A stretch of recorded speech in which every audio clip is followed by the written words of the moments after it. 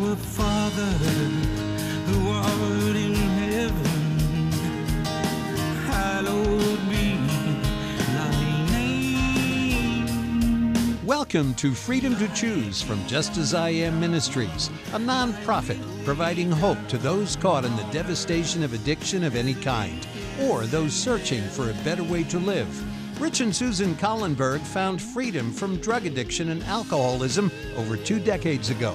In the series, The Temple of the Mind, Part 2, they examine motives, our tendencies to judge others, and the dangers that lie ahead for God's people, so all can have prepared hearts and minds to be the temple of His Holy Spirit.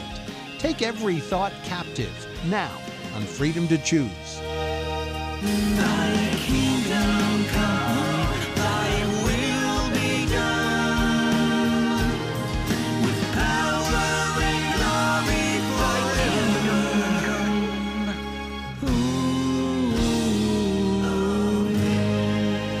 Hello, everyone. My name is Rich Collenberg. And my name is Susan Collenberg. And we would like to welcome you once again to Freedom to Choose in our series, The Temple of the Mind, Part 2. And we are cruising along here. We're on program number 33.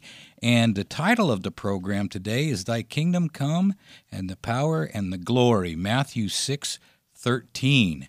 And Susan, before we get going, would you offer up a word of prayer, please? Yes, our Father in heaven, we are grateful that we have an opportunity to look at your word and to apply it to everyday life. And now we just pray that your Spirit is the power that comes upon us, that we may rightly represent you and grow ourselves, and that people who are listening have growth as well. And we thank you in Jesus' name. Amen. Amen. You know, I was listening to the words of the song and I read the title wrong. It is Thine is the kingdom and the power and the glory. That's the title. And the last verse of that song, had it in my head when I read the title. So anyway, Matthew 6:13. And we're going to get into that a little bit. But before we do, we would like to kind of talk a little bit about what is God's power? I mean, if we're going to talk about God's power and His glory, that thine is the kingdom and the power and the glory, what is His power? Really? Mm-hmm. What is His glory? I mean, is it being so strong and mighty to be able to force people to do what He wants them to do? I think that before I was on the path to real conversion, because I think it's a lifelong experience. I don't think it happens all at once. Process. Right. And so before I got on that path, it was like I was always hoping and praying that God would use His power to even things out for me. Yeah, take care of your business. Exactly, especially here and now. Mm-hmm. To come into my life and to right all the wrongs that had been done to me.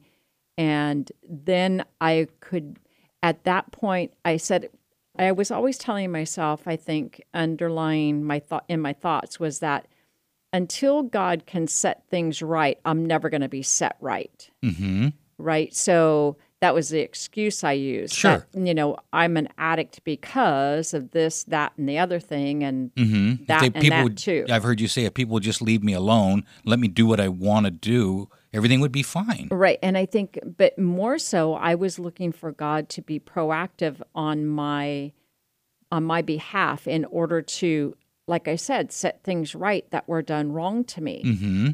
And it wasn't until I truly saw I guess a truer picture of God, I finally allowed the Holy Spirit to speak to my heart, that I recognized that, God is in the business of restoring each individual human being as long as they're ready and willing to participate, and that my health and blessing and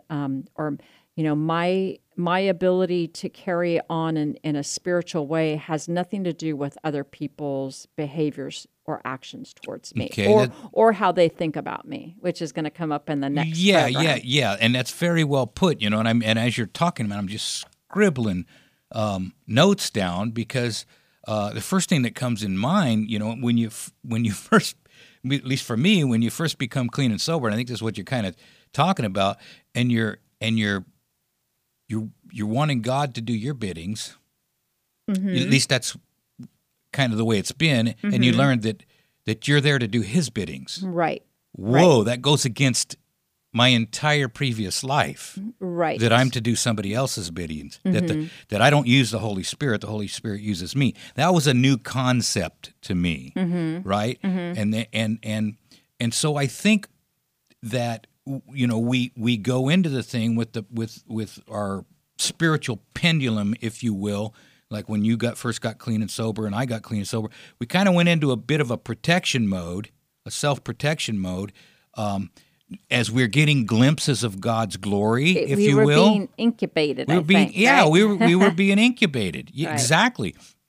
And there's a metaphor I like to use here because I heard it from Oswald Chambers. And the metaphor is that light can shine into a mud puddle and the light doesn't get dirty. Mm-hmm. And that metaphor grabs me because God kind of went into my brain and He began shining that light, and all those particles of dirt started showing. Now, God didn't get dirty doing it, and which I'm going to sidetrack a little bit. They saw Jesus in a crowd of people drinking, and they called him a prostitute, and they called him a wine bibber and a glutton. Mm-hmm. But the light was amongst, for the lack of a better term, the people that, they desired him, but they need a little fetching up, right? And He was amongst them, and He does not get dirty, but the light shines in the darkness. Right. So I don't know if this is a time to bring this up, but there's always that saying, when you spot it, you got it. When you spot it, you got it. Right. Yeah. Well, and that talks about judging people, and that's a whole deal about when that light shines in you, and you see that problem in you.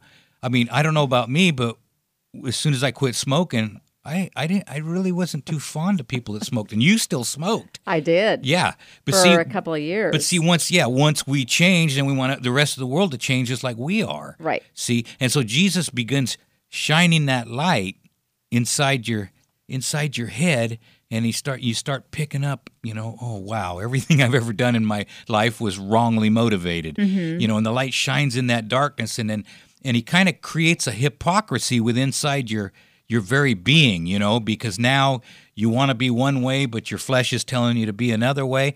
This is the glory of God. This is the power of God that's working. Right. And so I think that's the important thing is always definitions when it comes to words, definitions and context. Yeah, words mean something. Exactly. And so when we think of power, we think of force. We think of yes. One person has an advantage over another person, and therefore they use their power to create whatever situation they want to be created. But that I don't think that explains what God's power is. Power on earth is different than heavenly power. Right. It just is. It works different. If you think about it, God took the mightiest angel and He went south. Mm-hmm. Lucifer became Satan. Now, how did God conquer Lucifer? He made Jesus a little lower than the angels. Right. To suffer. And that was God's power. He takes and heaven works opposite the way this earth works. Right. Heaven will allow their creation to nail them to a cross and forgive them while they're doing it. Right. So I think what true power is when in this text when it says, "Thine is the kingdom and the power and the glory," I believe that the power that God gives to us is the power of reasoning, the power of determining and making decisions as we come across things, and the power to resist our flesh, I think is what it is. It's Okay. the power to put self aside and to act in a godly manner. I believe that that's the power he imbues us with. Yeah, and on top of that, the power to do what an angel is not equipped to do. And that is to go into, for lack of a better term, this dirty humanity and let your light shine so that others can see this glory of God. That's what it is. Remember, Moses, I'll hide you in the cleft of the rock. I'll pass by. Moses comes down the hill. His face is glowing. It wasn't sunburned. It was glowing because he saw the character of God is bright. Have you ever seen somebody that walks in a room and they just brighten it up? Their character, their enthusiasm, their joy, their ability to live inside their own skin comfortably, at peace with God, and they just liven that room up. And that's what God's glory is about. It's about us being able to walk through this world, living inside of our own skin because God has done what He has done. He's given us a new disposition.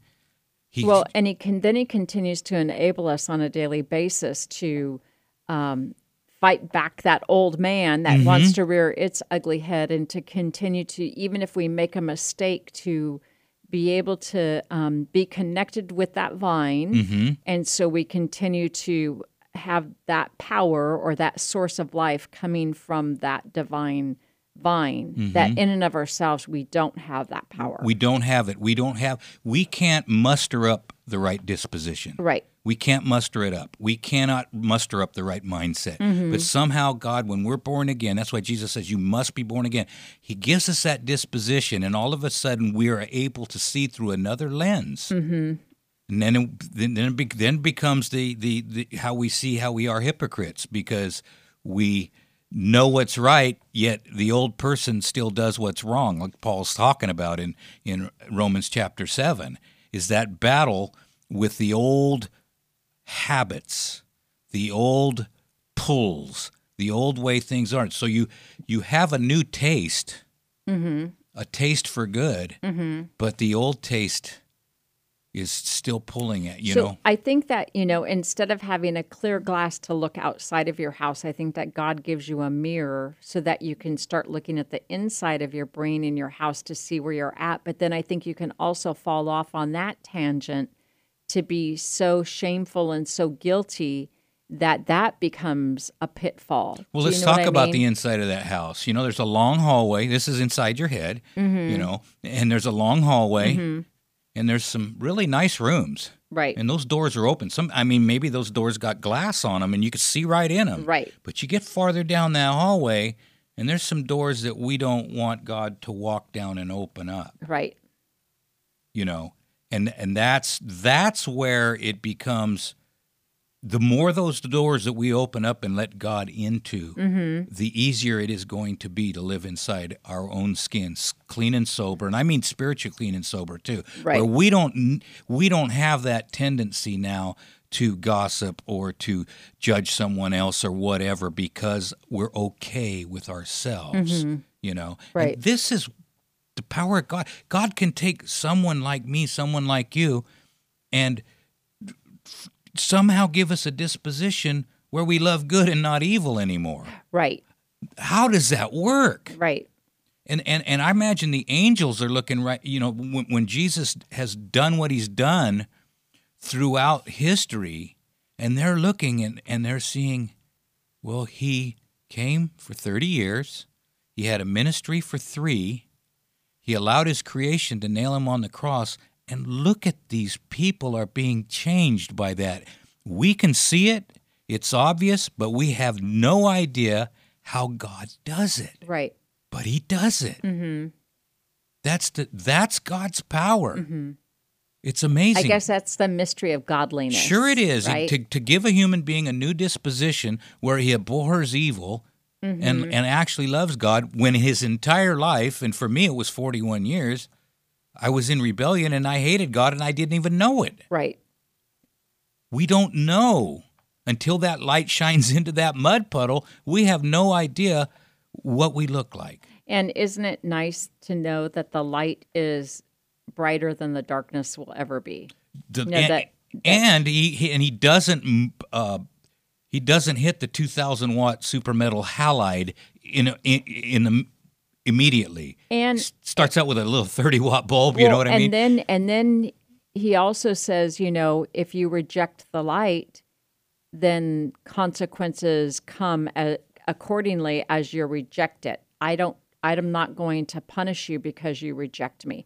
Because usually in human thoughts, if you put yourself out there for somebody and they reject you, then a lot of times you want to get revenge or whatever, right? Mm-hmm. And God doesn't have that. God is sad when people reject His light. Yeah, he wants nothing more than everyone. And so I think that's why sorry, I didn't mean to interrupt. That's why every time we have the slightest opportunity at all to do anything for anybody, we should grasp that opportunity and to move forward, because we never know I guess everything has eternal consequences. It sure does. Every moment of every day Right. has eternal consequences. Right. And so to be able to, to be open to whatever may happen that day, as opposed to saying, lock yourself into what the events are going to be. We have to be open and flexible for whatever God may bring into our day. Yeah. Yeah. Thine is the kingdom and the power and the glory. So that's the last sentence. Like the first sentence of the Lord's Prayer, points to our Father as above all power and authority and every name that is named. We look at our surroundings, and as human beings and as earthly human beings, we want to bathe ourselves in the sunshine of this worldly prosperity and honor. But God sees that this world is dark with disruptions of human hatred and just confusion, and He wants to shine that light into the heart of everyone, but we don't like it. Right. And in Matthew 24, the Bible tells us, we will hear of wars and rumors of wars. Nations will rise against nation and kingdom against kingdom, and there shall be famines and pestilences and earthquakes in diverse places. And all these things are the beginning of sorrows. And isn't that what, when you look at the world around, you look at the everything that's going on, and it gives you, cause for concern, because of everything seems to be bubbling up to the surface, in so many different areas of our lives. Yeah, and we are not to fear that God's forsaken us. Right. God still has a purpose, but He's got to let this thing play out. Remember, this is a controversy between one way and another way of running the universe. And don't take Satan as a minor thing. Mm-hmm.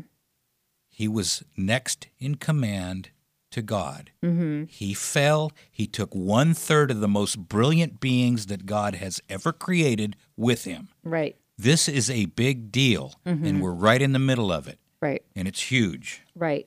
In the Lord's Prayer, the disciples of Christ were directed to look above all the power and dominion of evil and look to the Lord, their God, whose kingdom rules over all and who is their Father and their everlasting friend. Yeah, and we have to remember, because there is a crisis, more of a crisis coming than what we see right now. And we just have to remember, God is in charge, but He's allowing things to happen. Right. And we just have to remember. And there's an old saying, especially when things affect, you or me, that things are not happening to you but happening for you. Right. When we go through trials, there's a reason for it. And I mean, sometimes they are, and we want to pray right now for those people that are really there. I have some friends that are really going through some trials, bladder cancer, and we've had people call that are really struggling with their addictions, and they just can't seem to break free, and just stuff is going on all over. Right, and financial worries, and credit card debt, and world wars, and just all kinds of craziness, and you can't be disconnected from the world. So what, you're supposed to be in the world but not of the world, and to do our very best in our circle of influences to have a positive effect for God. That's what God calls us to do. You know, God said to Cyrus in Isaiah 45:5, I gird you and you haven't even known you. In the vision of the prophet Ezekiel, there was the appearance of a hand beneath the wings of a cherubim. This is to teach his servants that is a divine power which gives us success. Yeah, there are a lot of people that don't even know God, but quote unquote think they know God, but they're doing God's will. Paul says in Romans, you know, that the Gentiles that obey the law Right. unknowingly are a law unto themselves. They're following God. They're listening to the Holy Spirit, even though They may not know Jesus. They may not know Right. Jesus. They actually really do. Those that God employs as his messengers are not to feel that his work is dependent totally on them either. We don't have to take the load. This is God's load. It's our opportunity to let your light shine. But finite beings are not left to carry this burden of responsibility. God is the one, he doesn't slumber. He will accomplish his designs, and he will carry forward the work. We are to blossom where we're planted. And I want to thank my good friend Bob for planting that in my mind, because I've often, been a little bit weary of, what should I be doing? What should I be doing? Very simple. Blossom where you're planted. Right. I love that. Because amid all the strife and the chaos that's going on in our earth and our world right now, God is the Lord of hosts, and he sits between the cherubim and still guards his children. He who rules in the heavens is our Savior, and he measures every trial. He watches the testing of every soul. He's there with you. And it's there to benefit us. It's never there to cause us harm. Yeah. I know when you're going through it, it is very, very difficult to wonder why God won't step in. God sees the end from the beginning, and eternity is a long, long time. We're here for just a dot on Right. the paper. That's all we are here for. Right. Let's see. 1 Chronicles 29:11. I'd like to read that. Thine, O Lord, is the greatness and the power and the glory and the victory and the majesty. For all that is in heaven and in earth, thine is thine. In thine hand is the power and the might, and in thine hand is to make great and give strength unto all. How does he give that strength? It's not to have strong muscles. Mm-hmm. It's to, once again, like we talk about, for a person to be okay inside their own skin and legitimately be able to let their light shine. The light that God is shining in their soul reflects on others. Mm-hmm. Right. I've often in this, in my thoughts, especially in my everyday actions, as God is, I want to say, for a lack of a better term, in my self-inspection, if you will, walking through life day to day, I sometimes want to analyze, am I treating people like people, or am I treating people like objects to accomplish my agenda? You know what I'm saying? Only the Holy Spirit can bring something like that to mind. But as it becomes a tendency in a human being to have something they want done, and either people are in the way, or we need to use those people to get something done that we need to get done. And so you picking up what I'm putting down? Sure. Yeah.